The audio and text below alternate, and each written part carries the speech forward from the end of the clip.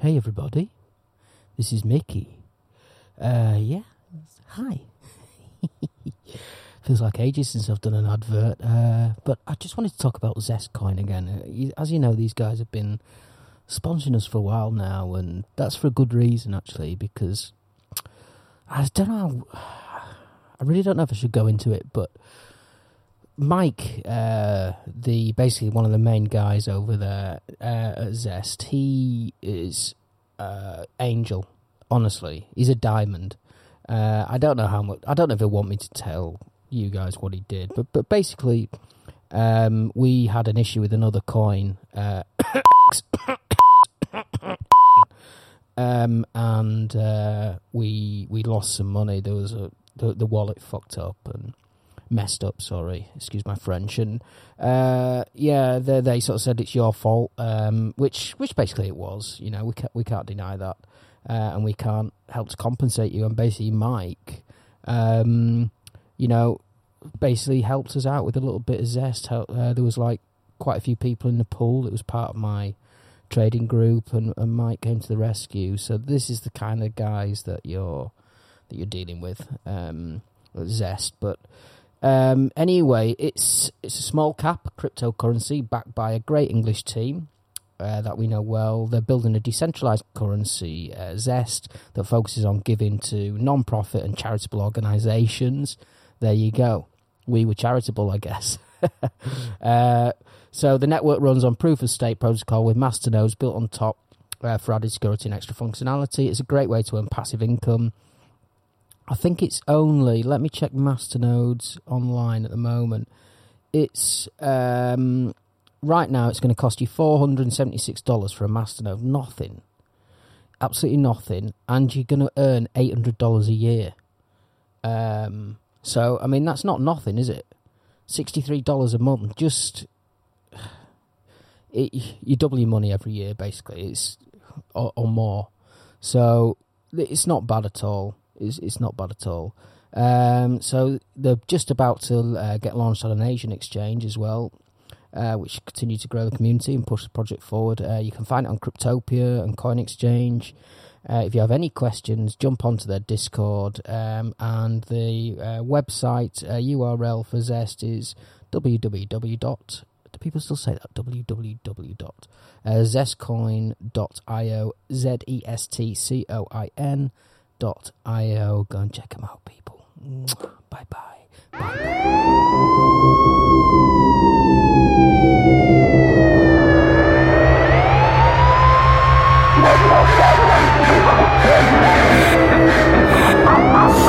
It's the life with Mickey and Willie. Strange life. With Ty and Willie. With Ty and Willie. Ty. This the life with Mickey and Willie. Hey, welcome to This Strange Life. I'm Mickey, the conduit between the freaks and the geeks, and where is he? There's no Willie today. Absolutely no Willie. So I've asked James, you might know him from a recent episode, James Newman, to come and fill in and be my partner in crime today. How you doing, James? I'm doing very well, Mickey. It's weird, isn't it? Glad to be filling in for Willie. Yeah. So, Willie, if you're out there, get your ass back to Bangkok, please, mate. Oh, he's down in Phuket, right? Yeah, he's down in Phuket, yeah. I don't know what the hell he's doing down there. Well, I do. He's not stuck in a storm or anything like that. Well, yeah. In fact, I don't know. I think maybe so. In fact, let's say that he's stuck in a storm because that gives him a good excuse. Yeah, not to come. So we've got a cool guest here with us today. Mr. Jim Algie is in the room. Jim Algie. Thank you. How are you doing, Jimmy? All right? Yeah, well, for 3 o'clock in the afternoon, battling a hangover, I'm surprisingly all right. Yeah, so you've turned up today with a huge coffee. Yeah, you do drink, though, right? That's what. Yeah, that'll come after, so. Right, okay. And we're lucky to have caught you, man, because you're out the door. You're going back. Well, not you're Canadian, but you're going to the US soon. That's right. Yeah, I just got married to a phenomenal California gal, moving to the desert outside Tucson, Arizona. So as I was telling you earlier, you couldn't hope for a more bipolar opposite change from the tropics of Southeast Asia to the Southwest desert. You know? But that's what I was looking for too. You know, it's such something different, man. Yeah, and it's such an extreme place. Like recently, for example, it's been snowing in Tucson and down to 18 degrees Fahrenheit at night. Really? Hot season, it gets up to about 110 degrees for a couple of months. And that's on the Mexican border. Close to the Mexican border. A couple of hours from the Mexican border, A lot of UFO activity down there, I think, right? Well, Roswell is just over in New Mexico, so I'm hoping to make some road trips over there, Oh, mate, I'd love to do that. Yeah, there's some weird shit going on down there. That's after 26 or 27 years in Thailand, right? That's right. Yeah, this is going to be traumatic for you. So what year did you arrive here? Well, I arrived late 92, so it was about 5 months after the whole Black May crisis, when all the protesters were shot on the streets just outside Democracy Monument. Shit, and they torched all the government buildings, the lottery office. So all the empty, burned out shells of the buildings were still there, and cars, everything, and but again, history repeats itself here so often, and that was an uprising against a military-installed government. And, the whole thing was, well, that'll never happen again. Thailand's learned its lesson, And, well, here we are again. So. We've got an election coming soon, though, right? Allegedly. Yeah. Let's not get too political. They're saying that the vote counting is so... technically advanced now that they can give the results 24 hours after the votes have been taken. I thought you were going to say 24 hours before. I think they could probably give it 24 hours before. I read your mind. I knew you were going to say that. I read your mind. But yes, we've not had an election for a while, have we? We haven't had an election for 6 or 7 years, right? That's right, yeah. Well, remember the last one was washed out when Yingluck wanted to go back to the polls, and there were so many protesters just blocking all of the different voting stations. So, but that's democracy in Thailand for you. Not The Nation, the famous online website. There was a satire of The Nation newspaper. They had the best quote about it. Thailand, world's oldest fledgling democracy. I thought, that sums it up pretty well, doesn't it? Yeah. So you're traveling back to the land of the free, the democratic. Well, yeah. I mean, also Arizona is, ground zero for the building of the wall, and so that's where a lot of the refugees are coming over. So yeah, it's a weird time to be there, but at the same time, I think it's going to be very good for inspiring stories and just interviews and everything. So I lived in Barcelona before I came to Bangkok for a couple of years and learned Spanish, más o menos. So I'd like to get back those skills and also start exploring Mexico and Latin America. That's much more uncharted territory for me, and just finding new stuff to write about. So I spent a few months in Mexico. It was awesome. Palenque and Tulum and all that. It was so cool. Yeah. Did some mushrooms in the in the rainforest, man. It was awesome. Met this old hippie American dude, and he sold us some weed and mushrooms, and we tripped in the jungle, man. It was out there. Man. It was so cool. Oh, all the ruins too. Palenque, the Mayan ruins. Yeah. I loved all that shit back then. I think I'm a bit jaded about it all now, but the Mayan calendar and all that. 2012, I was ready for it all to end. Remember? The end of the world was nigh at that point. Y2K, and then 2012, and we just keep sailing past all these fucking deadlines, don't we? So, what year did you arrive in Thailand then? Well, that was the end of 92, so just after Black May.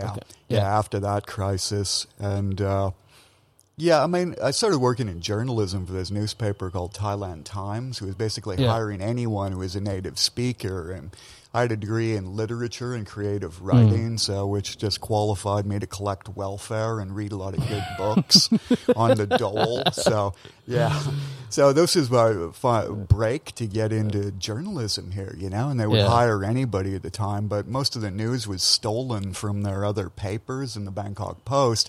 So the masthead of the newspaper said, "The voice of today's generation," or as we used to call it, "Yesterday's news tomorrow." That was like the tagline on it, you know. Yeah, Right. Okay. but yeah, that's where all of us got our start, really. In But you also journalism had here a in Farang Brunei. magazine, right, Jim?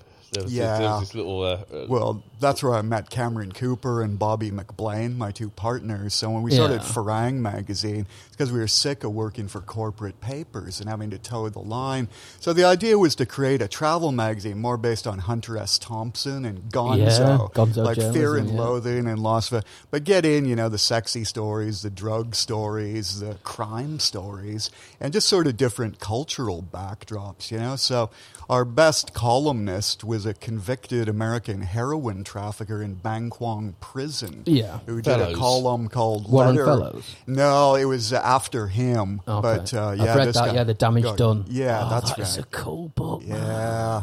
Yeah, it's still probably Yeah, the most sorry. famous prison memoir. Yeah. But, you know, Garth just focused on a lot of more of the comedic aspects of it, you know, like prison life, as opposed to Warren Fellows, you know, with the torture, the dark room, and all those, you know, stories Yeah. about that maggot burrowing Coming into out of that his guy's neck, yeah. neck and everything, because a lot of that stuff had changed because of Warren Fellows' book. Oh, really? You know, it did have a really positive influence on it. So, Oh, that's cool, man. yeah, a lot of guards columns. You know, he talk about how the guards would come around to search all their lockers, and they're going through his locker one day and find all this green tea, and they're convinced it's marijuana, and they start rolling it up in spliffs and smoking it to test it, and they all get violently ill. And that was Garth's take on it, you know, and kind of ladyboy hookers in prison, and his own stories of how he'd actually gotten arrested. Yeah. You know, we found out pretty early on that the prison authorities, the column was being smuggled out by his girlfriend, Susan Aldis, the so-called Angel of Bangkok, and, you know, that she'd pass it to her just while they'd have little meetings, like write it all out by hand. And the prison authorities found out about it, but they thought it was such a great cautionary tale. They'd say, "Look, you young hipsters, you think it's cool to be doing drugs in Thailand or to, you know, become, you know, a drug trafficker? And let me tell you, it's not the glamorous life that you'd expect." So a lot of them, yeah, were kind of warnings to the backfire. So the prison authorities let it go in the end, you know. And then, of course, yeah, every year in a Thai prison counts for 4 in America because they know what hard time it is. So he got after 8 years, took Susan with him back to America, and he was working as a golf caddy because that was the only job. As a former rock and roll drummer. Next thing I know, I get a message from him, and he's on the lam in Mexico because he's missed his probation hearing or something. And yeah, he just sunk back into his old life again. Yeah. Because the Thai prison system offers no reforms, education, Exactly, yeah. nothing. But Yeah. they say, Jim, that you could tell a lot about a country by its prisons. And, you know, normally the worse the prison is, the more difficult the country is. I just watched that movie about the Thai boxer, the English yeah. guy. Prayer at Dawn. Prayer at Dawn. Yeah. Yeah. Was that? I didn't find it particularly a great Really? movie. I like the Yeah. camera work. Yeah. Yeah. That shaky over the shoulder stuff. Yeah. But it was cool, almost man. like the wrestler. Yeah. Yeah. Because it but- is based on a memoir. I still haven't Yeah. read it, but apparently it's all pretty Yeah. much a true story. I don't know if the movie version was that much different. But And the guy who I forget his name, but the guy whose life story it was based on, when Yeah. the film came out, Yeah. he went out and reoffended in Liverpool. He burgled a house and got Yeah. arrested Yeah. and got put back in prison. Yeah. Holy shit! Well, once a con, always a con. I mean, you know, Yeah. I've made mistakes in my life. I'm sure we all have. And But I had a telephone call from a friend who's been in prison in Thailand for the last 2 years. really, And some of the stories he tells me are just horrific. Are really scary. James, honestly, you've From got in Thailand, you mean? Yeah, Or he it was in a prison that's worse than Bangkok. honestly, James, you've got a friend here now that's in prison in Thailand. Well, he's in Vietnam now. He's not allowed to come back to Thailand. Oh, yeah. But he spent some time in he prison spent here. 2 years in prison here. So you So have what was these it like? rooms that are built for 20 people to sleep in, Yeah. but there's 70 people in there. Holy so shit. every night you're totally rubbing against people. You're touching people all the time, which is difficult. They have fans. That was the thing I was worried about. Imagine if they didn't have fans It's going to be so in the hot, tropics. man. It'd be Sweaty really hot. and Yeah. you're touching people and But hygiene. if you get an and, infection or something on your leg, or Yeah. he said he was constantly sick. He was constantly had infections. Yeah. And the hospital. Yeah. There was a prison hospital, but they didn't help you. And Where's he from? Where was he really from? abusive. He's from Oxford. Yeah. So it's English. So Yeah. do the embassy like come and help you and do He shit had no for you? lines of communication. No. So no one to give him He food didn't and all that contact shit. me until he was out. Oh, Because he shit. couldn't. Well, you have to have somebody on the outside sending you money into your prison account Yeah. to line up and buy cans of tuna and and mama. your That's the only way cigarettes you and- can survive. So how did he get through it, James? If he, do you know? I mean, did he? Well, he did the time, and he But he had no outside like help to like buy him no, shit he and had cigarettes. no. Yeah. And I think That this would have is been something tough we for should him, be man. aware of. I think we should be going to the prisons and offering something if it's just Yeah. like I'd a love to do package that. of books. I'd love to you do know. that. Yeah. Well, yeah, that's how I started Or for going the to female Bangkok prisoners. prison to write about it with the help of Susan Aldis, the woman I told you about, the Angel of Bangkok. And so the chief of foreign affairs, who took care of all the foreign inmates, you had to check in with him and everything. And it was quite loose back then. They've changed it a lot. Now you're supposed to be a relative. But then Susan tells me, oh, that congenial gentleman over there? I said, yeah, the chief of foreign affairs. He said, well, he's actually the chief executioner.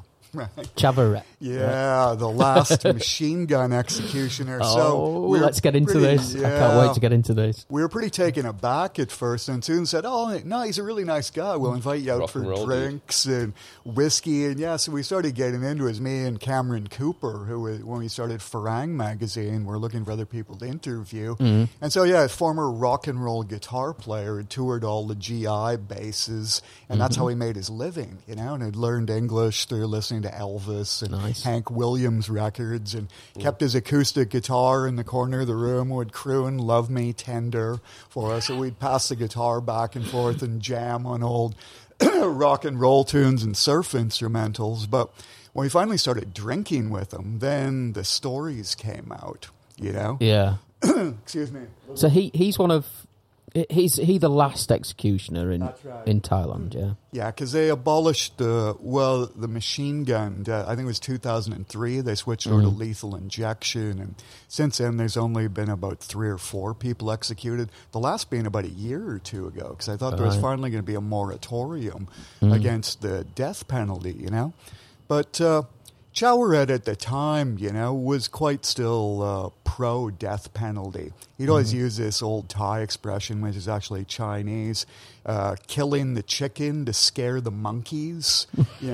Right. You're setting like kind of a role. But when he'd go into some of the cases, one of 2 women that he executed, he told me, you know what the real story is? She killed an infant, gutted it, packed its body full of heroin, and then tried to carry it across the border into Malaysia. He said, what can we do with people like this is so far beyond the pale of human decency. Yeah. So, I would put my hand up for an execution in that Yeah, case. I think.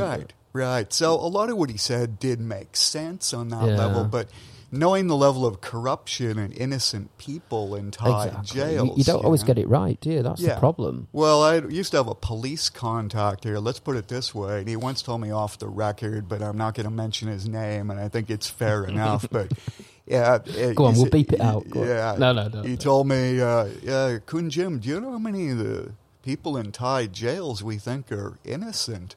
I said, 20, 25 or something. He said, No, maybe 60, 70. What? I was like, what? Yeah, I mean, I was blown away by it. So, I mean, of the... Do you think that's still the case now? A Thai I court, think so. a Thai court, Jim, is not a place where innocence or guilt is decided. It's where a place where a sentence is handed out. Yeah.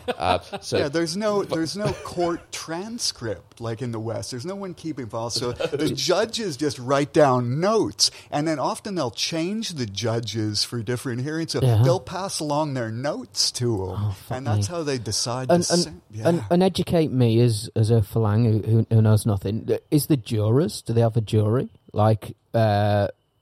Members of the public who... No. It's a kangaroo court, man. Yeah, kangaroo court. Oh, really? Yeah. Holy shit. Yeah. So once you're in court, you're guilty.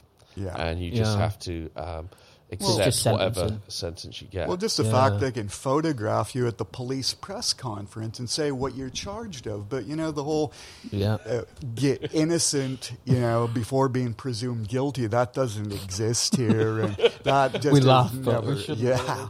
Yeah. But that's one of the things I'll say in all my years in Thailand hasn't changed for the better even one little bit. Yeah. It's still very much a third world injustice system. But at least, Chabaret's retired, right? Chabaret. He's retired now, right? So can you go into some of the sort of more crazier stories that he told you? I mean... Yeah, towards the end of his life, once he quit the prison, he was more regretful about it. And said, I'm sure. He admitted actually that the death penalty hadn't stopped the crime rate from going up. I don't think it does. Yeah. No. So when he sat down to write his first memoir, which is called The Last Executioner, about 2004, 2005, that's a little bit more reserved, But the whole centerpiece of that book is a full-scale riot in the prison where they'd all escaped and everything, and he was having to kind of hunt down a lot of the prisoners. Right. So he was a bounty hunter at that point. Yeah. Yeah, so he went into a lot of those stories, but as James was saying, that other famous case that they put in the Last Executioner movie, which I don't know if that's in his book at all. But what were you saying, the woman that they executed whose heart was on... I can't remember quite what she had done. Yeah. But she had stolen a lot of money, I think, and she was quite poor. And it was up country, and they had to make a makeshift kind of execution. And they tied her down to a chair, and they put a screen behind her. And the method then was a gunshot to the heart. So the executioner drew the gun and shot into her heart, where he thought the heart would be on the left side, and she didn't die. Yeah. And he fired another round, and she still didn't die. She was still screaming. And it transpired she had this rare condition where her heart was on the other side of the body. Her heart was on the right side rather than the left side. Yeah.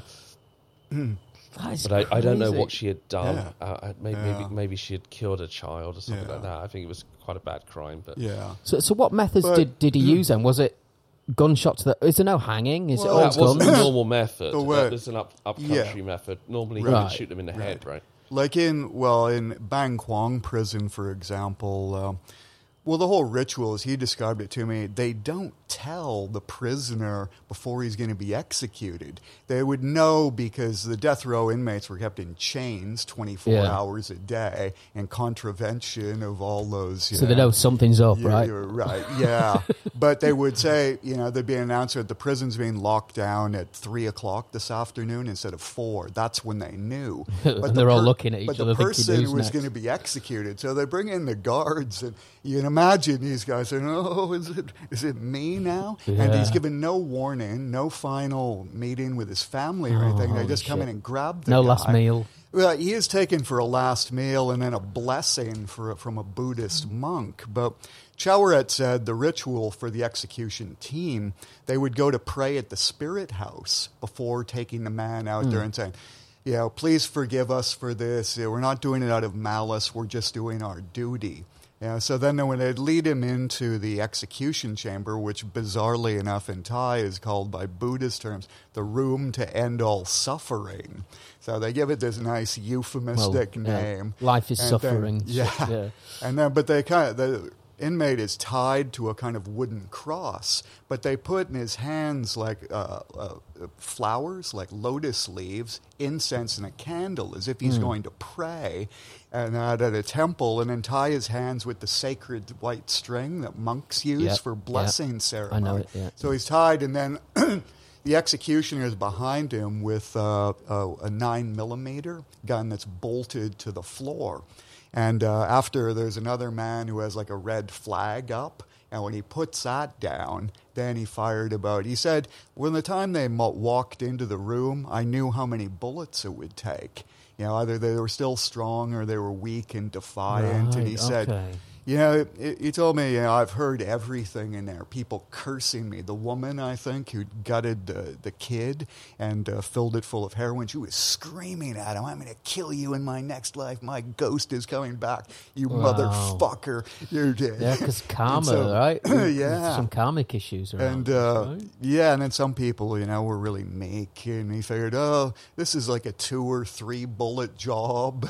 You know, the woman's probably going to take about 7 or 8. So the more defiant you are, the more bullet, because you're full of not testosterone. What is endorphins? it? Or, What's the chemical when you? You know what? I think my brain's going. Are you thinking of dopamine?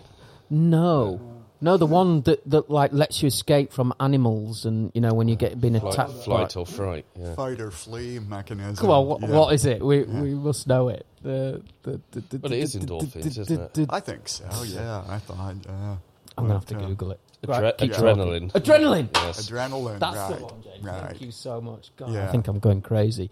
Yeah, the more adrenaline you're pumped up with, I think the more it takes to kill you, right? Yeah. I think that's for sure. Yeah. But there was another case, too, with one of the women who'd been accused of kidnapping a young boy and, you know, from a rich family and trying to get the money from them. And when the money didn't come through, they ended up burying the kid alive. And so her and her partner both got the death sentence. I think they were executed on the same day at different times.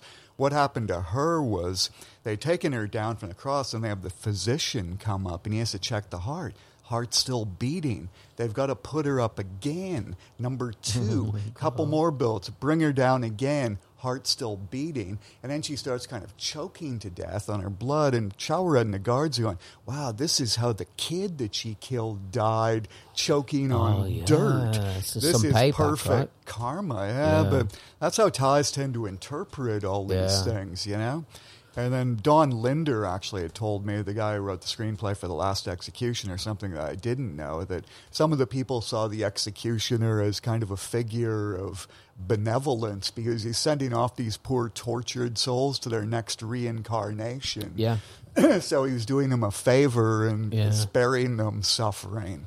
So, you know, again, it's a real nice way to look at it. Thai take on it, you know. But when he finally passed away in 2012, I guess I'd written about him in the book Bizarre Thailand, Tales of Crime, Sex, and Black Magic. It's more of a non-fiction book. Then my other kind of sequel to that was kind of Asian horror and noir stories, fiction, Phantom Lover, and other thrilling tales of Thailand. That's still based very much on his real all on life. Amazon. Oh, you can get them all on Amazon, right? Yeah. Thanks for the plug, dude. And but, you know, towards the end of his life, one of the strangest things was when he was on his deathbed with cancer, he kept having all these nightmares about the ghosts of all the people he'd come to execute him and terrorize him in the hospital. So this was, I guess, after I'd finished writing those stories about that book, but Don Linder had heard about it. So when he's writing the screenplay for The Last Executioner, which came out maybe 5-6 years ago, he included that. There is kind of a supernatural well, that would have been, I mean, if I was a story writer, which I'm not, but that would have been my beginning point of the movie, him being in hospital and him having these flashbacks to all the... Yes, and then you do the full circle. Yeah.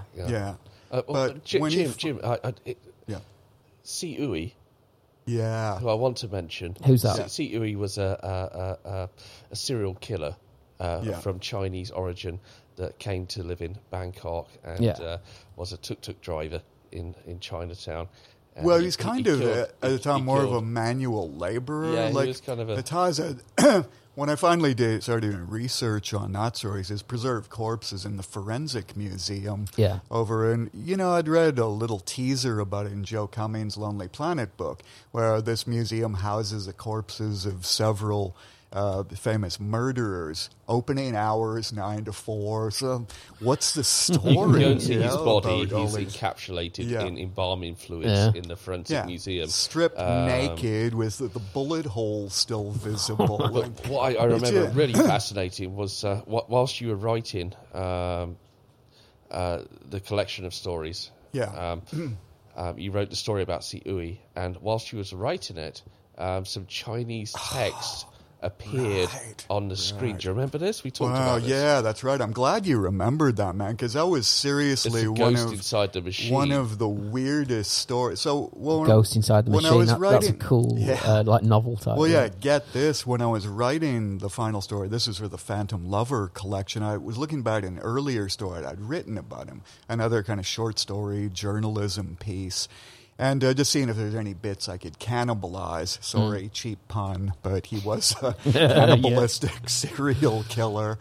And so I get about halfway through the story, and the writer in the story is at the Forensic Museum, and, there's this whole thinking he might be a psychic or be able to channel his spirit or something, And in the story, maybe it came off as a bit cheesy, but he does hear this kind of voice in his head, or he's not sure if there's this kind of air condition, or if it's just his own imagination. So when I get to this part in the story, the original English is gone, and it's Chinese characters in the middle of it. On the document. On the computer. Word document on my computer. What he's saying to the guy, it appears all as Chinese characters. Then again, a couple of pages later, there's another bit where he's sort of channeling his spirit and everything. And again, all Chinese characters. What? And I'm going, what the hell? Well, the hairs are standing up on my arms, man. That's So, crazy. immediately my girlfriend at the time was like an IT person. I just immediately called her on the phone. What is this? She said, okay, send me the code. Calm down. Send me the code. And, I sent it over to her, and she couldn't work it out. Yeah. I sent it all these IT experts. And so maybe it's a glitch in the file, but going, Chinese characters? You didn't sort of fall in asleep with your English? head on the keyboard. or anything Yeah. like that. Well, I mean, I could see there like being gibberish in there, or just, Yeah, Chinese punctuation guys are marks. weird. Yeah. But you're writing about a Chinese immigrant serial killer.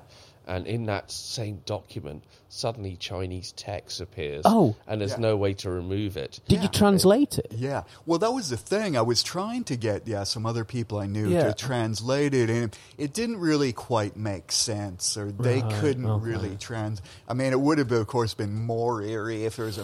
It was like, fuck you, Jim. I'm Stop going to writing come and kill about you. me. Stop writing this crap, you vulture, I'm waiting for you in hell, buddy. So, And by the way, it didn't happen like you said it happened. yeah, Yeah. right, exactly. So tell me more about this serial killer then. What? Siui. Siui, yeah. So you said he was a Chinese He was in soldier. the army, right? He got Yeah, his but name. he'd been in the army. And What fighting- era is this in Thailand? The rape of Nanking, wasn't it? Yeah, it was a bit after that, but when he was arrested in Thailand was the late 50s, and of course Okay. he would have been sentenced to death, I guess, at Bangkok Central Prison where he was executed. But he'd been a soldier fighting against the Japanese. There were so many atrocities on both sides of the battlefield, and the whole black magic ritual, cutting out the enemy soldier's liver to take on their power, which goes back to the Angkor era, and even the Khmer Rouge did that. Yeah. So I think he was so traumatized by that, and then coming here and being,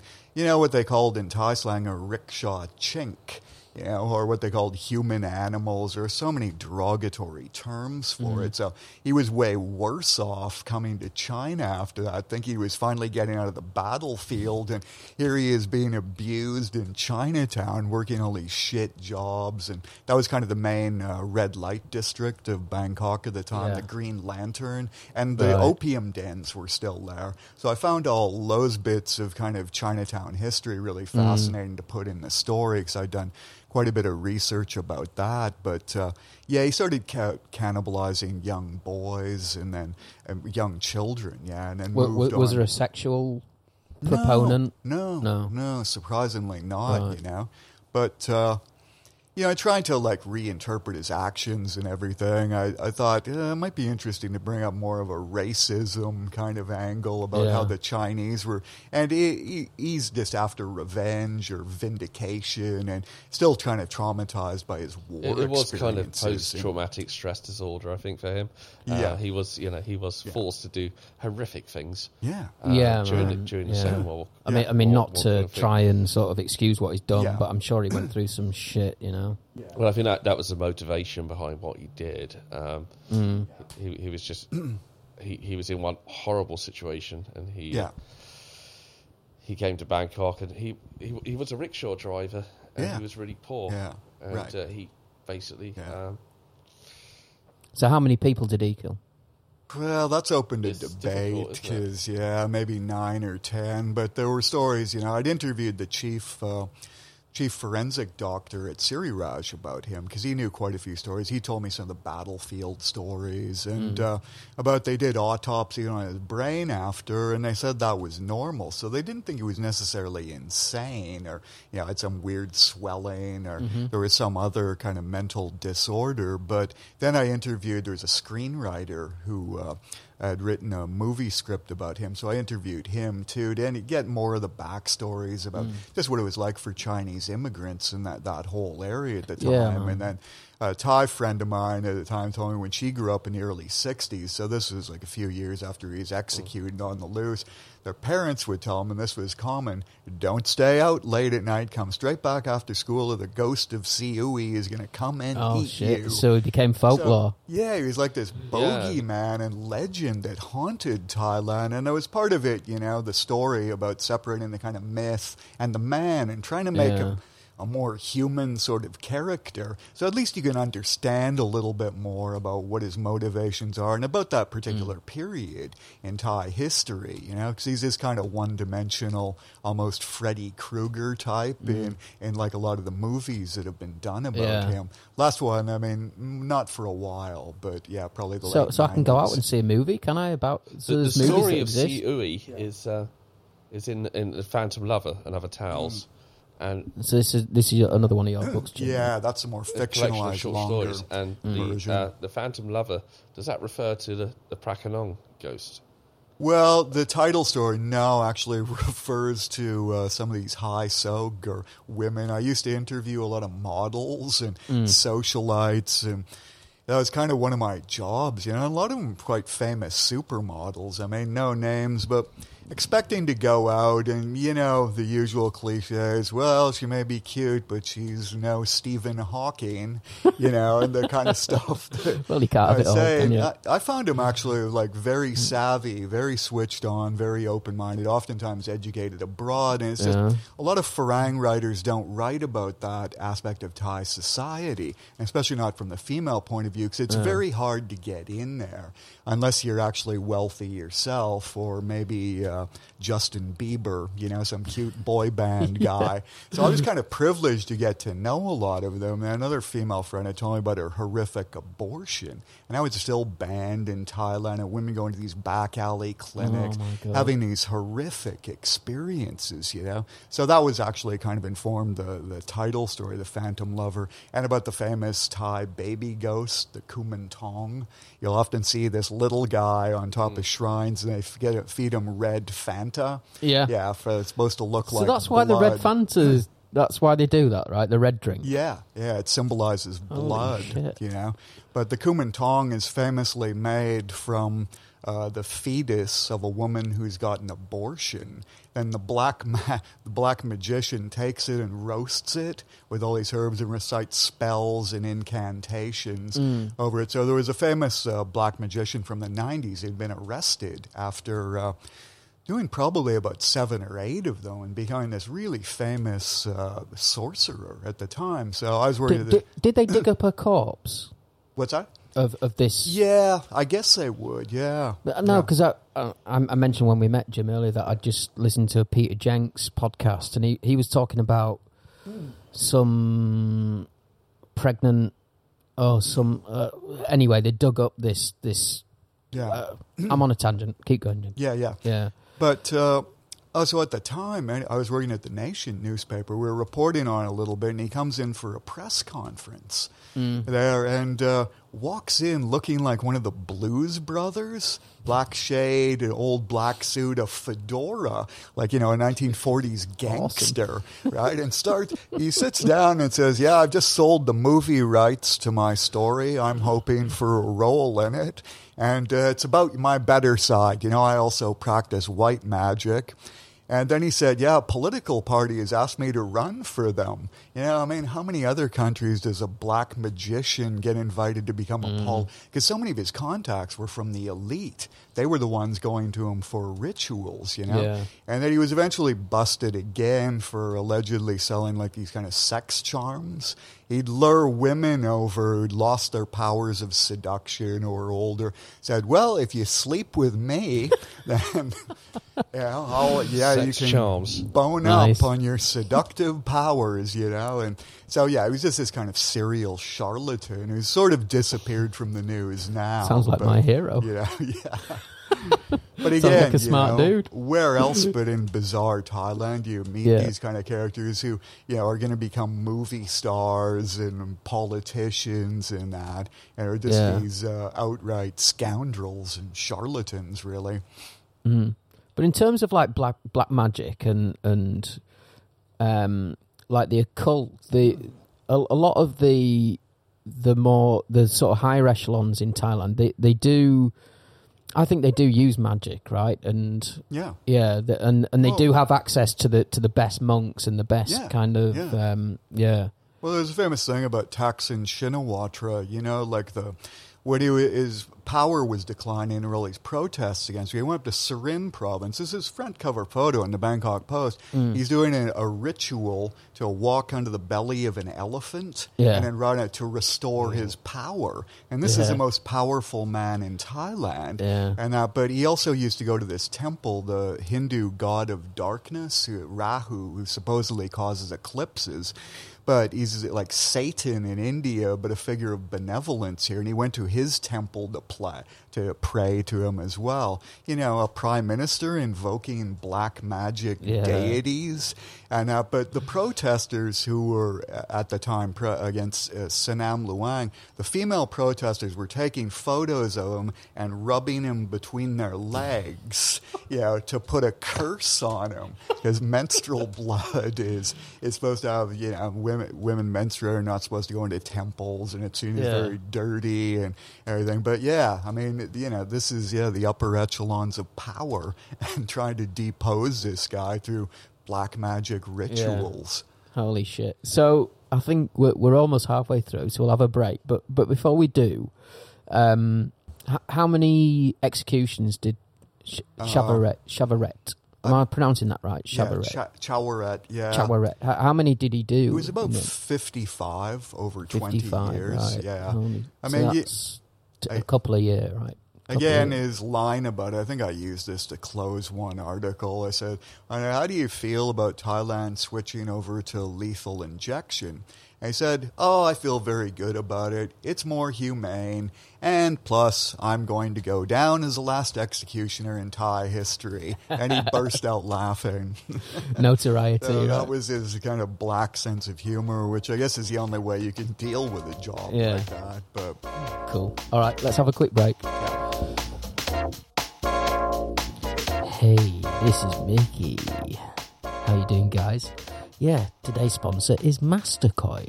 You might have heard us talking about masternodes here on This Strange Life.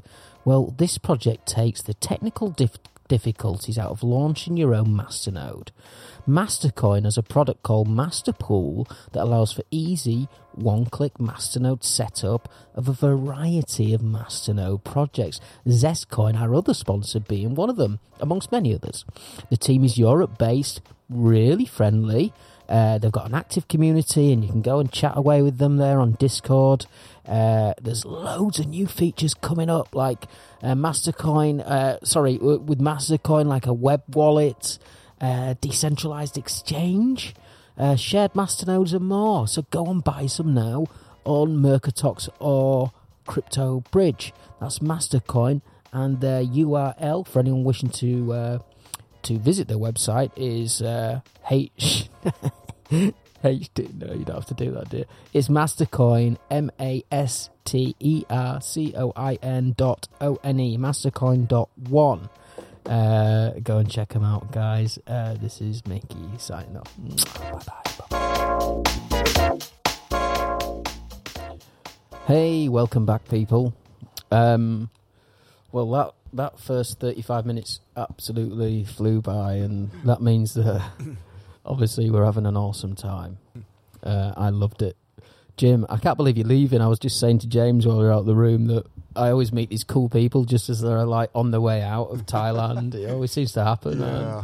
But we'll be making future trips back. Yeah, my wife and I work in wildlife conservation projects, so a lot of our work's still in Asia. So, well, hit me up when you come back. Yeah, I'll buy you a few beers. Definitely.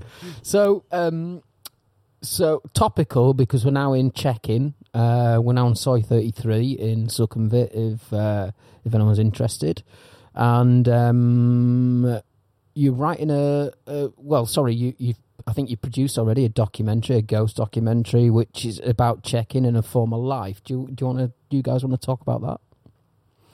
The old check-in. The old check-in, yeah, the infamous old Soy check-in. 5 and 7. Yeah.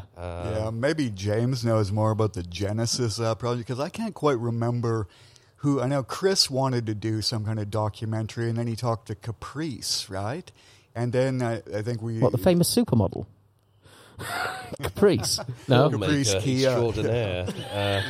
But I think it came about, I used to go to the Sunday jazz session check-in between 5 and 7. And I walked in there one afternoon, and Chris Cato-Smith, who's my boss, yeah. The dude. Yeah. He's the guy that hey, made Chris, all this stuff happen, right? Yeah. And he said that the bar was being closed down, and that the developers were moving in, and really he wanted to document a venue that had been important for tens of years. I mean, it had been since the number 60s. one entertainment venue on TripAdvisor and stuff like that, and it had been there back in the day. Robin Williams used to drink there, and David Bowie, Bing Crosby, Bob Hope. Yeah. It was a historic venue, and we had a lot of fun there. And he wanted to document the venue with a film, and he had ideas that the place was haunted.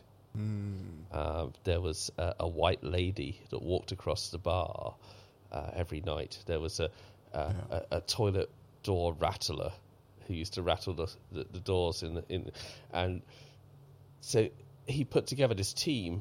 Caprice was a filmmaker. There was an American producer as well who really loved this idea of ghost hunt documentary type style TV, and Jim and myself were invited to kind of co-present this thing. I guess we were like the presenters of this film. We were like Beavis and Butthead of the paranormal. I like it. I can see that. I can see that. Yeah. But the story, it didn't end up being about ghosts, did it, Jim? It ended up being about a very passionate man, an entertainer, who was letting go of a venue that he was really attached to. But I think it was also kind of the ghosts of Bangkok past. All this history, the first Western nightclub, if you saw old photos of it, it's called the Copa, and it's surrounded out that Nana area just by rice fields. And it's the only bar you were going out of town. I'd love to see those photos. To party so they could, get away with more... illegality, shall we say. So this was Vietnam era or before? Or before even, really? I guess early 60s, yeah. But at various times it was a brothel too. So there were all these rooms where the women were living. I think some of the ghost stories might have been connected to the fact, a few of the bar girls had maybe died or OD'd, or some of the Johns too. So there was definitely kind of a haunted, twisted past to it, that we ended up talking about a fair bit, I think, in the movie, But that's I hear that a lot about documentaries that they think the documentary is going to be about a certain subject and then a character or something will happen and then the documentary suddenly shifts focus onto any something artistic, completely different. endeavor ends Yeah. up that way. You start out with a certain idea. This is what I'm going to do, and then it just develops. And it mushroom clouds, and you end up going a different way. And for anyone who knows Chris, he's a character. Man. Oh my god, he's great. He's such I mean, I get to sort of spend sometimes 8 or 10 hours a day with him when I'm working, and he's never not got a story to tell about a certain situation. He's like, oh, blah blah blah, when blah blah blah happened in such and such a country in this year, in this decade. And I'm like, he never ceases to amaze me. He's a showman as well, and we saw that, didn't we, in the final days of the check-in when the bar was closing, and he had all the bottles of alcohol behind the bar, and he was kind of like, Jim, you need to drink this. Jim, you need to drink. We're making this film together. It was very emotional. Yeah, for all of us, really, because he had to get rid of all the remaining booze, so everybody who came down for those final few nights, it was a free for all, of alcohol. But I mean, the funny thing I remember about actually making is we didn't have a script to work from. So me and James, the bits we were hosting, we would just sit down like literally 2 minutes before the camera rolled and say, well, kind of tag team each other and go, okay, do you want to tell this bit about the history? Then I'll cut in here and everything. So it's very much done on the fly. And I hope it captures the spontaneity of the moment rather than looking like a complete shambles. It's framed, Jim, by you remember when we walked down Sukhumvit Road and that's right. We did like 30 takes of that, right? Right. Just us talking, walking down the street and moving into check-in. That is the beginning and the end of the film. Oh, is it? Yeah, he frames it by those two sequences, which were really difficult to do. And I remember back in the day going to Sukhumvit, lower Sois, that walking, it's really busy, right? There's market stalls there, there's people doing stuff, and that whole kind of section of the road just encapsulates Bangkok for me. The street vendors and the prostitutes. But also with soy Arab there, the black people. It's just such a Nigerians pot within such a small area. But what is the final title of the movie, or has that even been decided? If the wars could speak. So when I love that. That's a cool title, man. I love that. When we finally go back to the bar, excuse me, Jim and I are walking down the street, and Jim says something about the bar, and I just say, well, if the wars could speak, or if the wars could scream, because there's a lot of stories in that old bar. So are we going to see it? What's happening, guys? Well, we need to we need to raise money to have it finally done. Well, we were just talking on the balcony about doing a GoFundMe campaign. We're thinking about Kickstarter. So here's the early promo Patreon or for something. Yeah.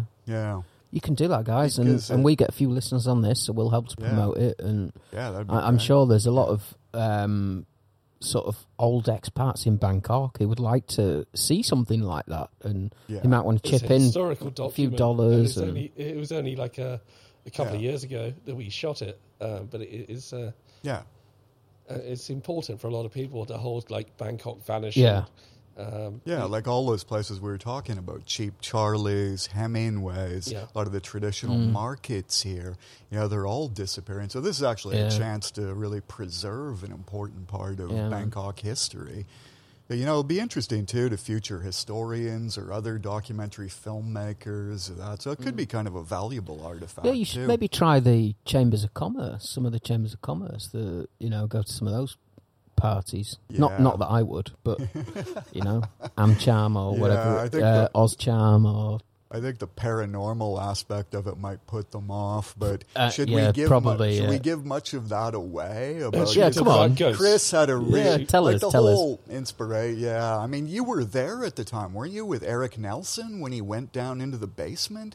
So there's a hidden wall back down this is there. brilliant. And his wife, his Thai wife, and all his staff were saying, no, don't go down there. There's ghosts, don't break down this wall that, had been put up there maybe 25 years ago, and nobody had been down there. So it was like this secret chamber.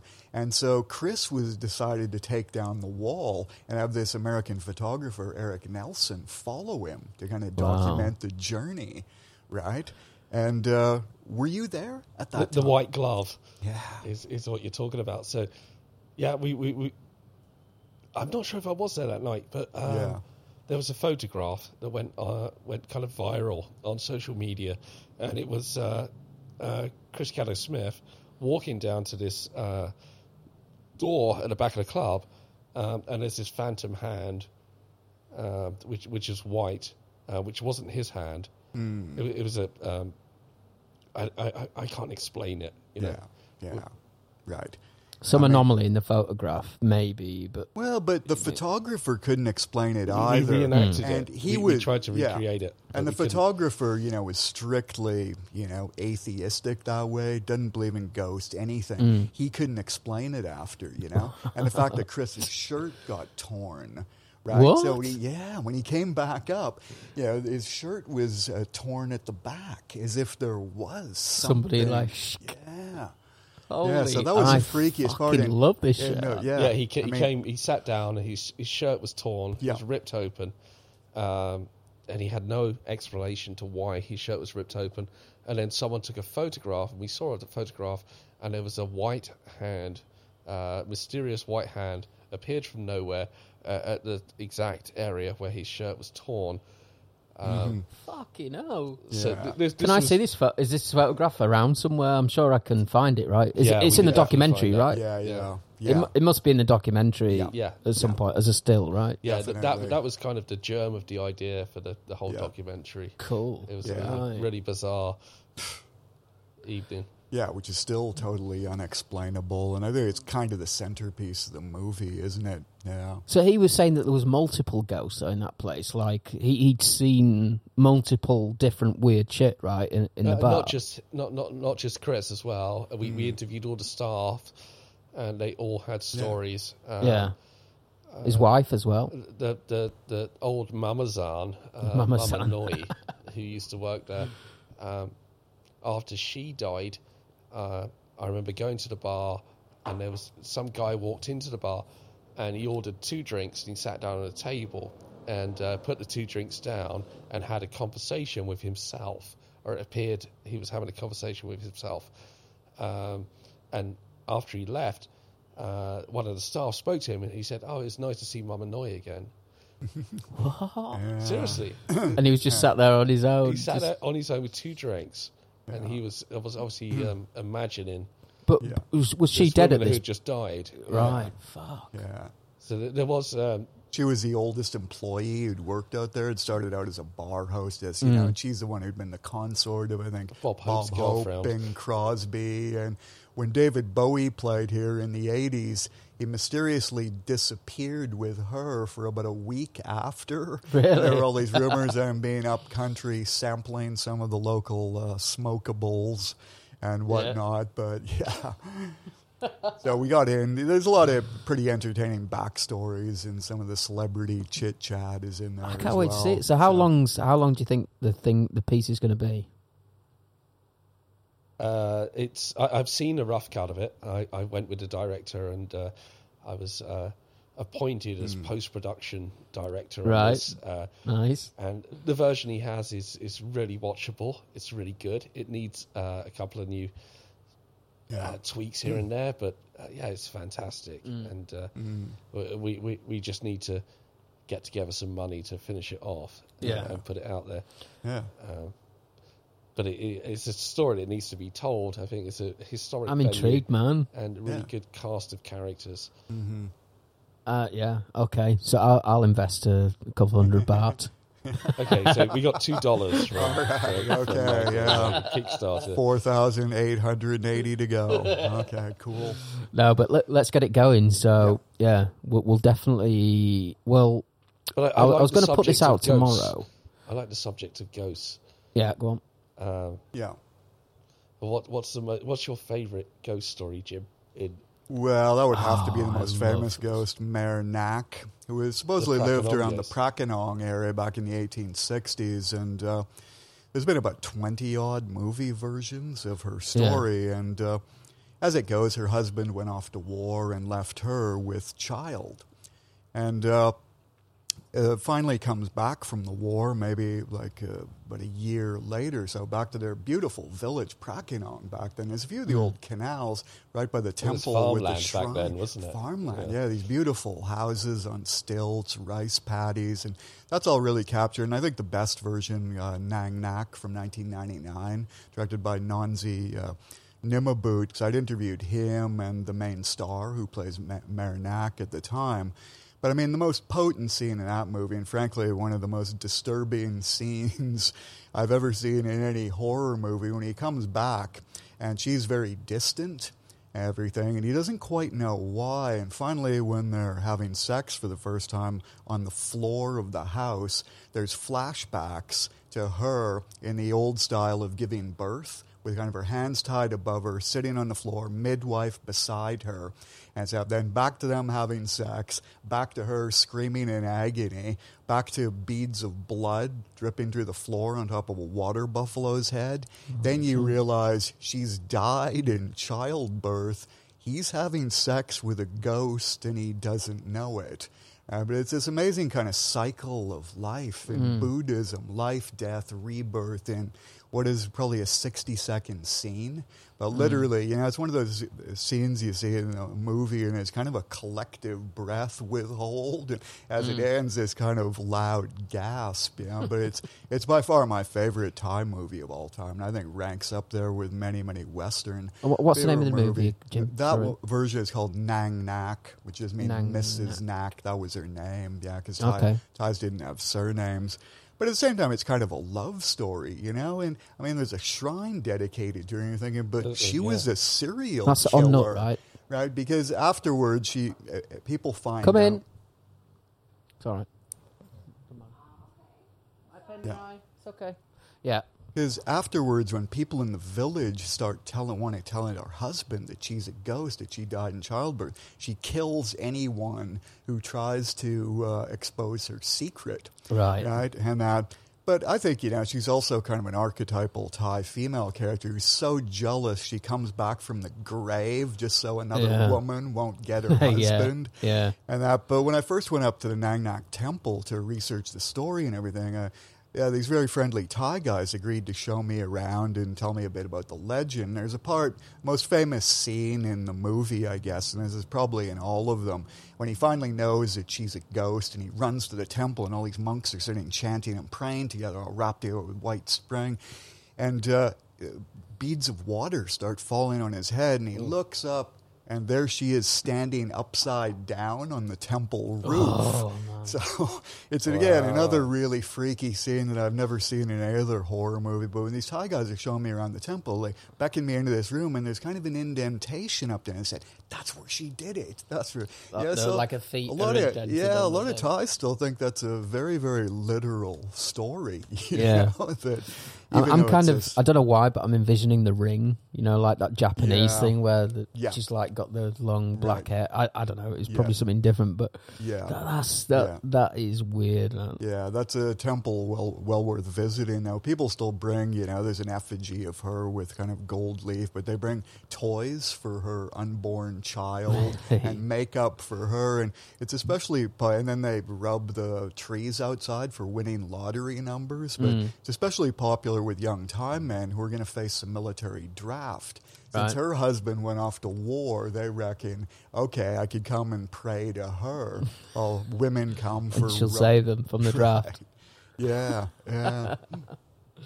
Oh, man. I love these little quirks about Thailand. They're such lovely people. I mean, the belief in ghosts is quite charming. Yeah, I mean, it's just so commonplace and a part of everyday life, and I think sometimes the only way you learn about that is by having a Thai girlfriend or relationship. Yeah, but even so, like I was just up country last week with my wife, and we get to this bend in the road up in Nong Bua Nakhon Sawan, and there's loads of spirit houses, like just thrown in the ditch.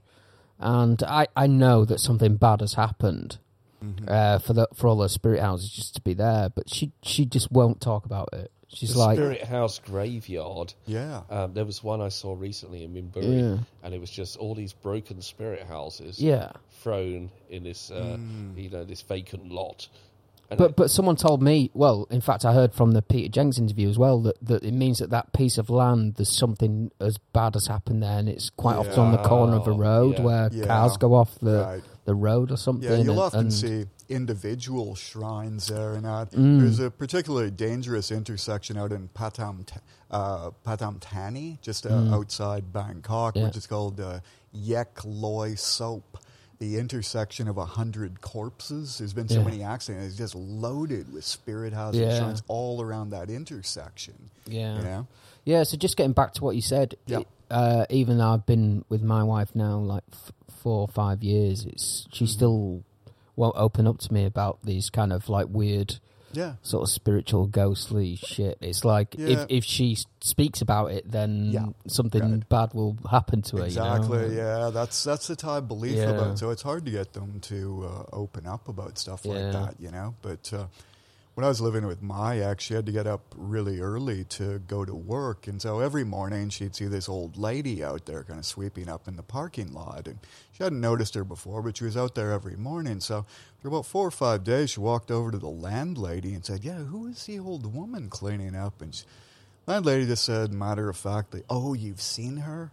Yes, she was killed in a motorcycle accident down the soy a little while ago, but she still likes to tidy up and everything. And you know what we have to do? Leave some offerings for her, offer her some good wishes, tell her to move on from this plane and everything. And all the Thais apparently in the building had seen her. So there I was sneaking around the parking lot at 6 a.m. and trying to get some photos. Never saw her once at this point, But for Thais, it's just such a commonplace part of everyday life. I mean, I believe in ghosts and I want to see one, but I've never seen one. I'd love to see one. Yeah. I'd love it.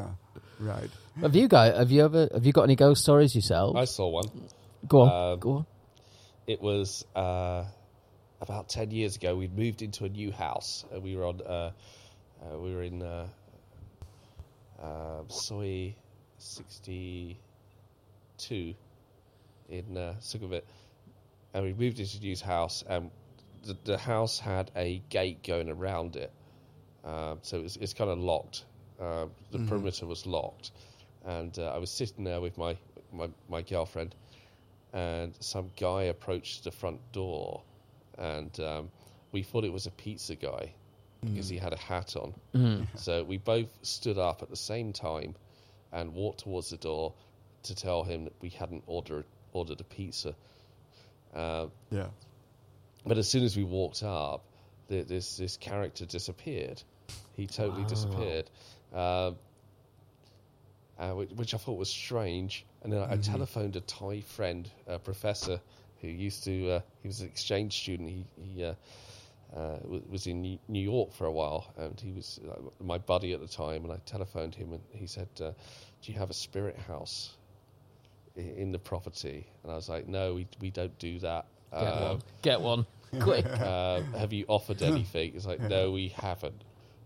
He said, well, probably what you just saw was the P-van, the ghost of the house had come to instruct you to pay a little bit of respect. But it was interesting because it was, had I just seen it myself, I would discredit it. As like a trick of the light or something. It's the fact that we were both sitting there, we both saw it at the same time, we both stood up at the same time and went to talk to this guy, and he just fucking disappeared. So can you still like in your sort of mind's eye kind of visualize see him? it? Yes, totally. And was it like sort of an old guy or someone I who thought he was years young. ago? I thought he was or- young with a hat, but it was a Wow. black shadow image. So it could have been a trick of the light that we both saw at the same time. Yeah. That's quite possible. But the fact that we both stood up to talk to this dude, That's freaky, man. it When kinda- someone else confirms that Yeah. kind of Yeah. Jim, you were here for when the tragic tsunami Yeah. struck, right? Yeah, I remember that very well. There's I mean, that's a shit story, right? Boxing Day 2004, and a couple of friends of mine had invited us to go to Lake Toba in Sumatra. So you get up, turn on CNN, find out the epicenter is just near there. Yeah. And that's where we were supposed to be for Christmas. So I immediately dashed off an email to my friends down there, and didn't hear back for a while, but they were safe as it turned out. But then I had to go down and do some stories. In the next couple of Who were you days. working for at the time? A couple of foreign newspapers Yeah. as a correspondent. They wanted people on the ground at that time. And, 2 or 3 days into it at that point, there were still bodies littered all over the beaches, smashed houses, cars, everything. Just some of the most surreal scenes, like elephants coming through the wreckage, but with body bags tied to their tusks, because the elephants were like the bulldozers. They couldn't even get at the bodies. And then like a lot of the bodies that have been washed out to sea, the fishermen with their long-tailed boats would tie ropes to them to bring them back in, because it was bad luck to put them on the actual boat itself. So they get to the pier and there'd just be a scrum of journalists pushing and shoving each other, trying to get the best shots that they could, And the media was one of the most horrific aspects of the tragedy, and just how many things they got wrong. There was a huge backlash against them, and they were predicting these big pandemics. I interviewed the director of the Phuket hospital. None of that happened. They had stories about fish being served in Phuket restaurants that had nibbled by corpses, nibbled on corpses, and that turned out to not be true. But just the whole thing. I remember going to one of the big resorts there where Khao Lak was the worst hit part, that long flat beach, and I think out of maybe 8,000 casualties in Thailand, the majority were there. In the hotel swimming pool, there's a tiger shark doing laps. It would washed up Holy into, But at the same time, as a journalist, you have to try and balance out these stories and focus on some of the positive aspects. And there were just some incredible humanitarian efforts that came out of it. Like this young British girl who was about 10 or 11 years old on the main beach at Phuket said to her mom, "Oh, Mom, I think the water's all washed out now and everything, and all these Thais are running out and grabbing fish." And everything. She told her mom, we just studied this in school. I think it's a tsunami. And so her mom went around alerting people on the beach, and this little girl ended up saving hundreds of lives. Holy shit. And at the same time, you're hearing about people looting corpses. There's one Thai police officer got... So it's kind of the best and worst of humanity. Yeah, I mean, these situations will... That's true of any catastrophe like that, So, Jim, did you meet a lot of... At that time, a lot of people who were searching for missing people, and I mean, I like it or not, I saw the Ewan McGregor movie. Yeah, I can't remember what it was. It was pretty good, actually. Yeah, Impossible. I think. That's I mean, I'm sure it was cheesy from you guys' point of view as filmmakers, but I enjoyed it. I thought it was a nice movie. But that. The desperation that the lead character had in finding his kids, and was that did that happen? Were people running around desperately trying to find their kin? And they had big billboards up and flyers everywhere. So that was true with pictures and shit. Yeah, that was one of the most haunting aspects of it for me. Like. When you're covering those kind of stories, people lose it in completely different ways. Oftentimes it doesn't sink in for like months and months after.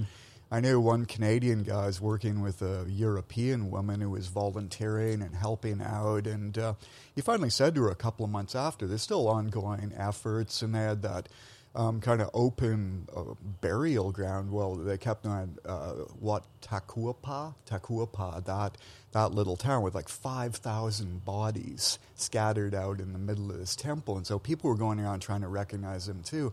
After bodies have been in the water for you can't even tell a lot of times they're male or female, Caucasian, black, Asian. So I was walking around, I volunteered there for a little bit, and I was helping one of these families look around for their loved one. And so we're kneeling down over this one body, and all of a sudden we hear this sort of there's like sounds coming out of its mouth. So I ran over to see the chief forensic doctor, Dr. Pontip, who is kind of the leader of that whole rescue operation. He said, when gases escape from a corpse, they often move past the vocal cords. And then they had dry ice on all the bodies, so there's this ghostly mist floating up. And occasionally you see chickens coming in, pecking at them. And it was just a series of kind of horrific scenes. What was the smell? I'm sorry to ask, but right. Yeah, it was bad, right? Yeah, that was certainly one of the worst parts of it, But a friend of mine, this Aussie photographer who was down there, I asked him finally, he was leaving after about 3 or 4 days, and I said, why are you going? He said, it's the smell. I said, really, the bodies? And he said, no, the journalists and the media. Excellent. So, yeah, I ended up, a lot of that stuff, these details I'm telling you, I couldn't work into my journalism pieces, and I thought it'd be great in a longer sort of novella. So finally I wrote that. It was about 30,000 words, but a whole retrospective on the tsunami that also flashed forward to the 5th anniversary, the 15th, even a flash forward into the future, like people still being haunted by it. Because the journalists come for a week or 10 days. They do the usual stories. Yeah, they follow around some victims. There's an environmental angle about the coral destruction. There's a business tourism angle. They have about 4 or 5 stories they do, then they're off. And the main question is, how do the survivors deal with the burden of guilt, and also the people who lost their loved ones there? Those questions went unanswered. So that's part of the reason I kept going back there and interviewing more people and just, learning about kind of the PTSD, I suppose. Like in the case of that woman I just told you about, it's like 4 or 5 months after, and she's been working tirelessly. And my Canadian buddy, who again became kind of a character in that story, went up to her and said, I'd just like to thank you, and I admire you so much for holding it together, knowing what happened to your husband and your daughter. And she just looked at him and said, what are you talking about? My husband and daughter are missing. They're not dead. Went back to her room. He goes over 2 days later to knock at her door, and her friends say, do you know what happened? Some idiot happened to mention her husband and daughter to her. No. She's had a complete nervous breakdown and had to go back to Europe. And this was like 4 or 5 months after. She still hadn't processed it. But the journalists, of course, who fly, the parachute journalists, the vultures, were already flying off to the next earthquake and everything. So they didn't... A lot of them from tabloids and shit. Yeah, but like I said, people lose it in different ways. For some people, it's quite immediate. The most haunting scene for me, when I was finally leaving after about 4 or 5 days of nonstop, you have to kind of turn off after you've seen so many bloated bodies and so many weeping widows and everything. I'm walking through the airport, it's about midnight, exhausted, just by myself, and all over the airport are just photocopies of missing people, everything. At this point, it was probably about a week after, so you knew that most of these people were dead. Their bodies hadn't been found. And one guy, I remember looking at posters and, just trying to get a few notes, thinking of story ideas. And, this one guy had kind of a bad photocopy of his girlfriend and mentioned, a little earring and a tattoo. Having seen the bodies already, and that ain't, that's not going to happen, at this point. And then just this marker pen message at the bottom. I love this woman. Please help. And that was when I lost it anyway. So that didn't come on the journalism story, but that was one of the main parts of the novella, which is in the Phantom Lover collection. And so hopefully, I mean, it's hard to do justice to a tragedy of 250,000 people lost their lives and everything like that. But hopefully...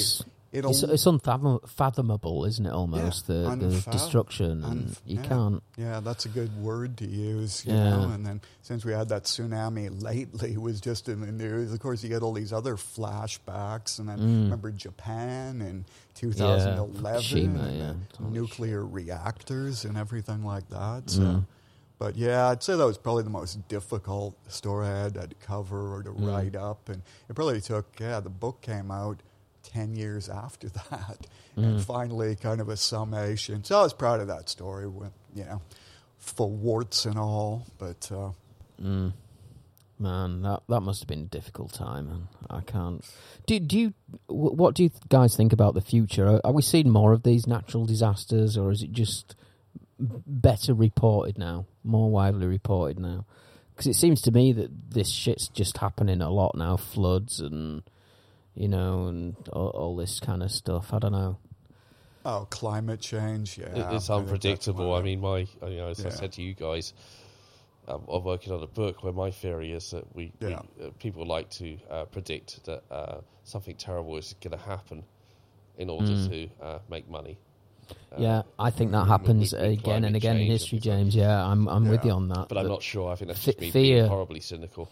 No, I think fear peddling is one of the best ways to grow business and to get funding for what you want. It's one of the base emotions, right? There's exactly, playing on people's fears, man. Fear is one. With journalism and with... that was H.P. Lovecraft's famous quote, the legendary horror writer, fear is the oldest and most powerful emotion of humankind. And you're right, I mean, remember SARS, remember bird flu? SARS, and the hole in the ozone layer.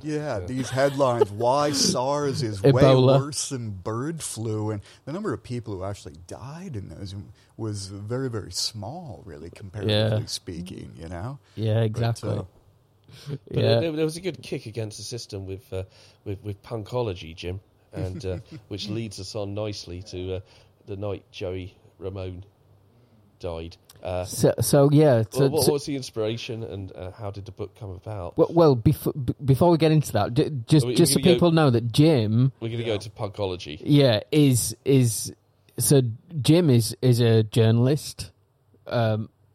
You've got loads of credentials, and you've been involved in music a lot, right? And you've interviewed some of the... I mean, we've just been sitting outside having a cigarette, and he's told me about the most amazing names you've ever heard. So, that leads us on nicely, Jim, to... Right. I mean, some of the biggest people I've heard. Well, I spent about 10 years playing in bands for, I guess, the early punk era in about 1980 till about 1991. I mean, the two most popular bands being the Asexuals, which is kind of a groundbreaking pop-punk Canadian band. Another group, Jerry and the Sons of Rhythm Orchestra. It was one of the first, I guess, cowpunk, psychobilly bands in Canada. I guess my claim to fame was being dubbed by the Montreal Gazette the Keith Richards of the bass guitar, just for on-stage antics and, other certain propensities.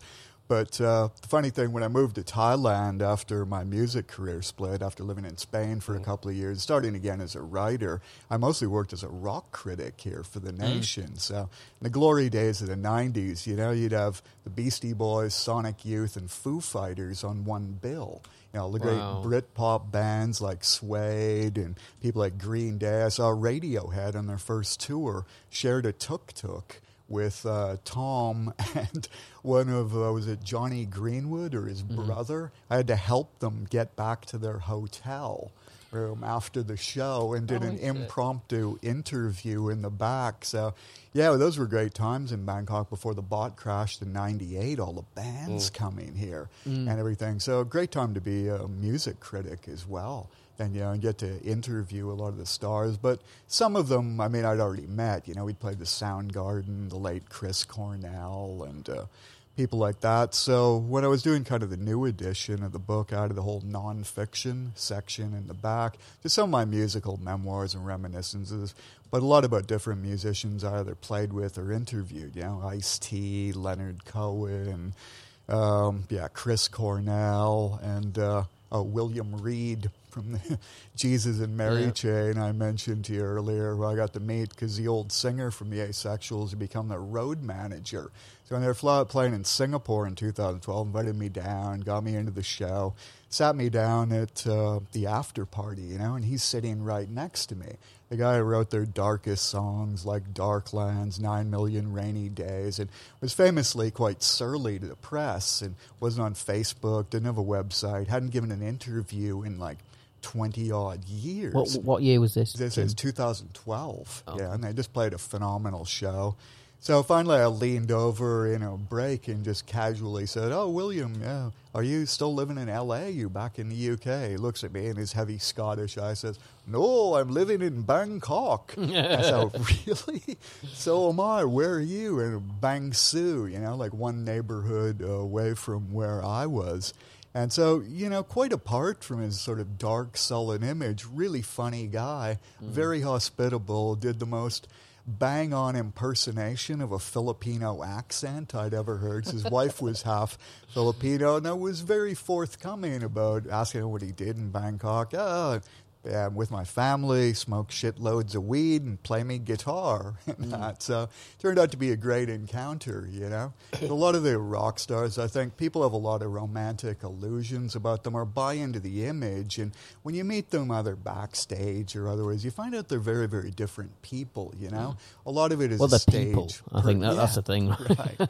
Yeah, and a lot of it's just a stage persona, or it's how they get portrayed in the media, So I think, that book, it's a little bit more of an insider's perspective. So I think What's a lot it called? of The books- Night? On the night Joey Ramone Joey Ramone died. Tales of Rock and Punk from Bangkok, New York, Cambodia, and Norway. But I wanted to write it more from a musician's point of view rather than a critic or maybe someone who's a casual fan, and just take people inside the recording studio. What's it like recording an album? What's it like writing songs? What's it like practicing by yourself? What's it like dealing with your bandmates and all the ego rivalries and all the bullshit that tears bands apart in the end, So I hope, anyways, it's a little bit more of an insider's look from a more experienced perspective, someone who's been both a musician and a rock critic. So it is kind of a combination of memoir, rock journalism, history of punk, the Ramones, the Clash. We should the get into, Damned. Jim, about punkology, because we often discuss this. And where did punk originate from? Because we were talking about this earlier, and there is like the Stooges, the New York Dolls, and it kind of got politicised by bands like the Sex Pistols and stuff in the UK. So, Right. Is punk a musical movement or a political movement? I think it's Or a bit of both. musical movement first and foremost, and I'd always give the Ramones the credit for that because they were around 1974, and the Sex Pistols and the Clash. And again, there's another history of punk nonfiction story in the book. But when the Ramones went over to play in 1976, they had the Clash, the Sex Pistols. Everybody out there who started a band was at that show. So it helped to kick off. And Captain Sensible from The Damned, who I interviewed by phone, said, that show crystallized the whole New York scene. But, the Ramones also, Arturo Vega in the documentary about them, he was the guy who designed the famous logo that they used, and said, because they looked like this street gang from New York. Johnny Rotten was up backstage asking if he could go back and saying, but they aren't going to beat me up, are they? They're like these street gang guys from New York and everything. And the Clash couldn't get into the show because it was sold out, so they threw rocks up at the backstage window, and they formed this kind of human ladder to lift Joe Strummer, Paul Simon, and the rest of the band backstage, And then Paul Simonon, the bassist for the Clash, later a funny incident. He goes over to Johnny Ramone and says, "Yeah, well, we all got bands now, but we're a bit shy about playing because we're kind of musically incompetent." Johnny said, "Listen to us, we stink. Get the fuck out there and play." That to me was kind of the punk ethos in a nutshell, if you had to sum it up in some ways, But in a way at the time, I'm in the context of prog rock.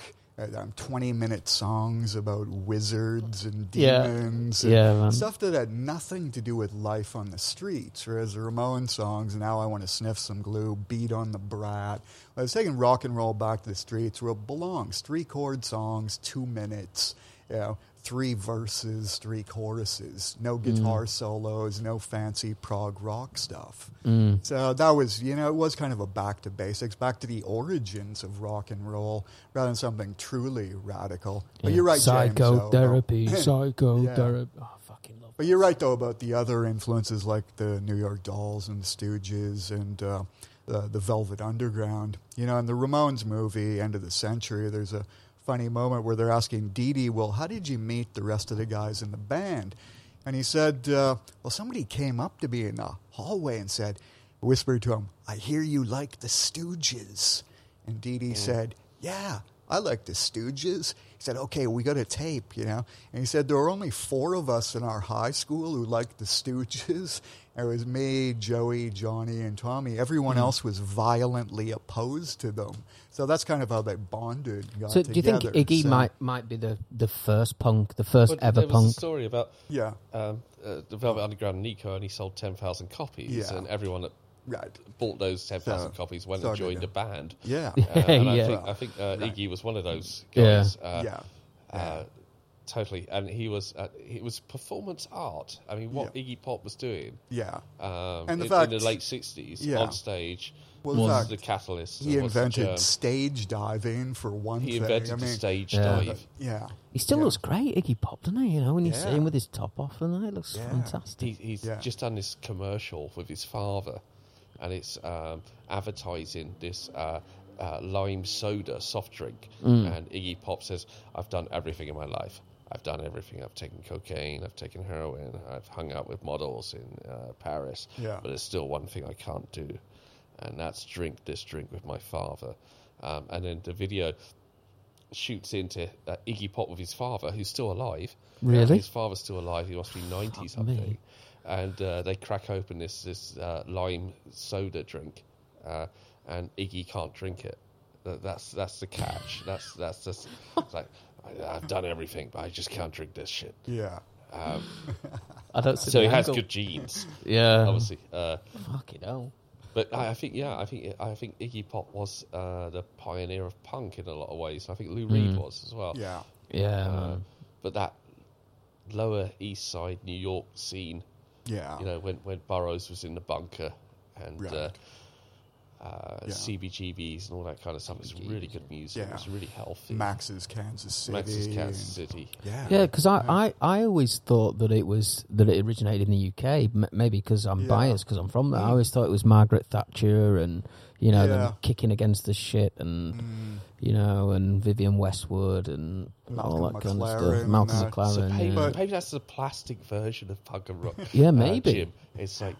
Well, maybe Malcolm McLaren actually. Well, the funny thing is, he was the New York Dolls' last manager, and got them to dress up in red vinyl and play in front of a communist flag to incite this kind of riot, and it virtually destroyed their career. So he went back to England. He had that sex shop, but he had an idea for a kind of British version of the New York Dolls, and that's kind of how he started the Sex Pistols, from his shop that he had with Vivienne Westwood and everything, but.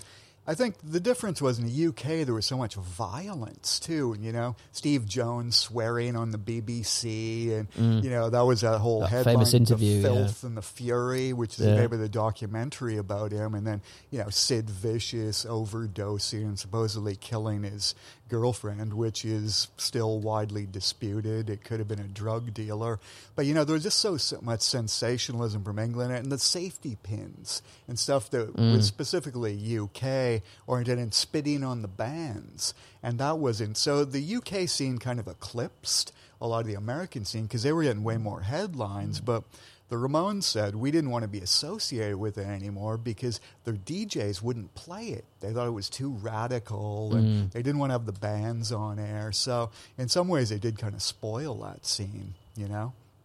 Yeah, and in a way, it's weird to think that Johnny Rotten and Sid Vicious were basically styled, weren't they? And they're like I mean, it's like, you know, McLaren and Westwood were like Simon Cowell and, you know, some other dickhead from today. I think you know, Johnny Rotten or John Lydon wrote those songs. Yeah. And he was really young at the time. Yeah. He was like 19 or 20 when he wrote those songs. And he had, as a child, he was in a coma, wasn't he, for 6 months or a year? Yeah. He had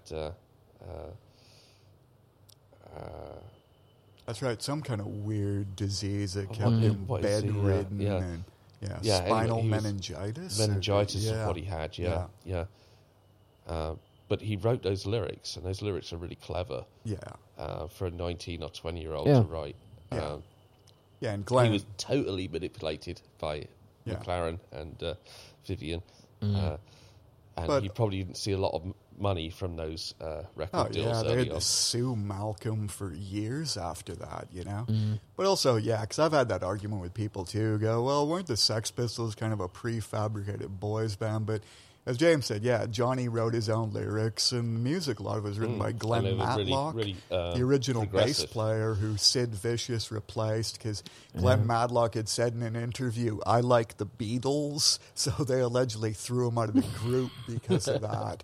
But, you know, they wanted somebody like, you know, I guess Sid was kind of the James Dean of punk, even though he couldn't really play, but it sort of finished off the band in a way, so.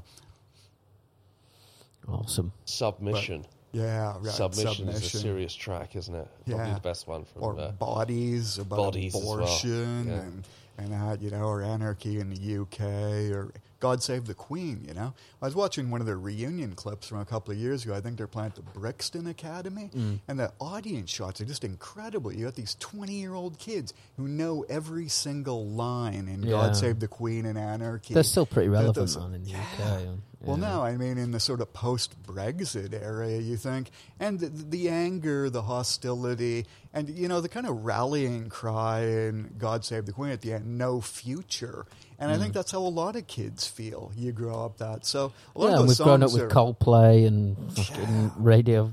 Yeah, and with Brexit now, and a lot of kids feel they've kind of at a dead end, the millennials. It's just so progressive for society, for a bunch of musicians to stand up and say that. Yeah. You know, it should be happening in other places around the world. Yeah, I mean, I think we see it nowadays a little bit more with black artists like grime and, you know, like hip-hop and stuff. They're the punks of today. There's no white kids really doing it. Something recently here, wasn't there, which we probably can't talk about. Yeah. What? Right. But the whole, why can't you're you talk right, about though, but the whole political side of punk, the protest songs, is completely gone. The mall punk era, it's just self-indulgent, you know, emo type stuff. You know, it's just whiny, narcissistic shit. It's like a series of selfies, you know, or people who make videos of themselves for YouTube. That's what it, but there's no kind of political content. There's really very much substance to it. So hence I like that term mall punk. Because that's where, but you're right, you know, a lot of the black artists are grime. They're still writing about life on the streets, or the streets, you know, that streets, yeah. Original That's pirate what Shakespeare material. Did, right? Yeah, there's he way wrote more about life on the streets. Mike Skinner was awesome, man. Yeah, well, I don't know if we'll ever see someone like him again. He was a tour de force, man. I loved him. How far? So you have how many days in Bangkok, Jim? Before it's 3 Wednesday. days, down to my last 3 days. But like I said, we'll be coming back. Are you going to in miss the the future. city? There's certain if you are, aspects of it. What will you miss about it? I mean, first and foremost, the kooky, cool eccentrics. I'm including you guys in that, by the way. Thank you. And no, I said, what are you going to miss? I mean, the street food, just the street markets. You know, it's very, very vibrant that way. A lot of Canada, America now looks like a strip mall divided by a residential area, divided by a strip mall. Sidewalk that's with used the for same commerce. franchises. Miss that. Yeah, exactly. That's why I do kind of like the frenetic aspect of life in Asia. Southeast Just getting Asia shit in done here general. is easy, isn't Yeah. it? Like, there's not much bureaucracy, there's not much red tape. All right, there's a lot of paperwork in certain situations, but if you want to do something, and you can pay someone a couple of $100 or something, you can get it done. That's what I like. And if you get caught, you've had a couple of beers and the police catch you, you can give them a couple of $100 and walk away. And in America, it's life over, isn't it? DUI, you're gone, you're That's fucked. right. And they put that on your passport now. yeah, It's and you can't connected. travel to. My wife was telling me, Yeah, you get a and you DUI. Yeah, it's fucked up, man. And you can kind of recreate yourself in the East as well. You could be a writer Yes. or a Right. filmmaker or a podcast host or a chef or a bartender or kind of whatever. Yeah. There seems to be less restrictions here.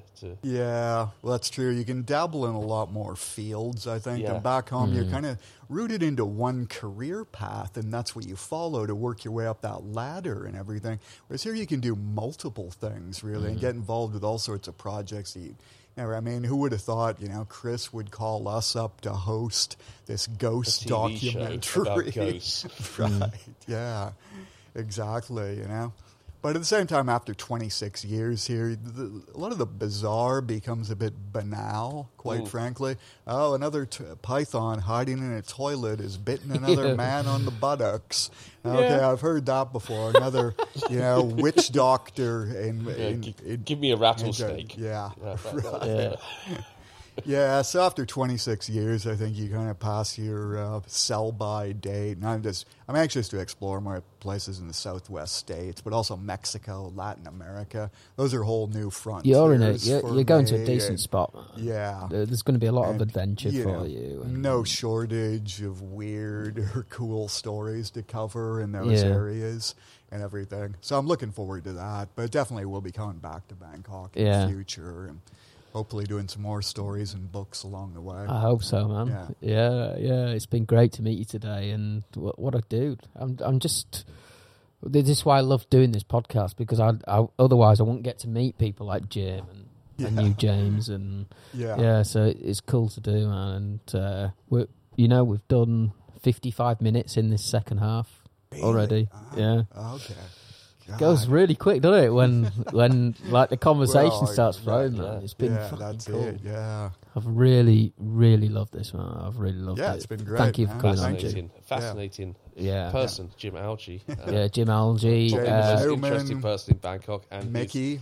he's leaving us. And Where can people get hold of you, Jim, if they want to, and they buy can your books still and shit? And Check out my website. It's just www.jimalgie.club, and then got an Amazon page with all the books listed. so it's online. JIMALGIE. That's right. Yeah. Yeah. .club. So Yeah. yeah.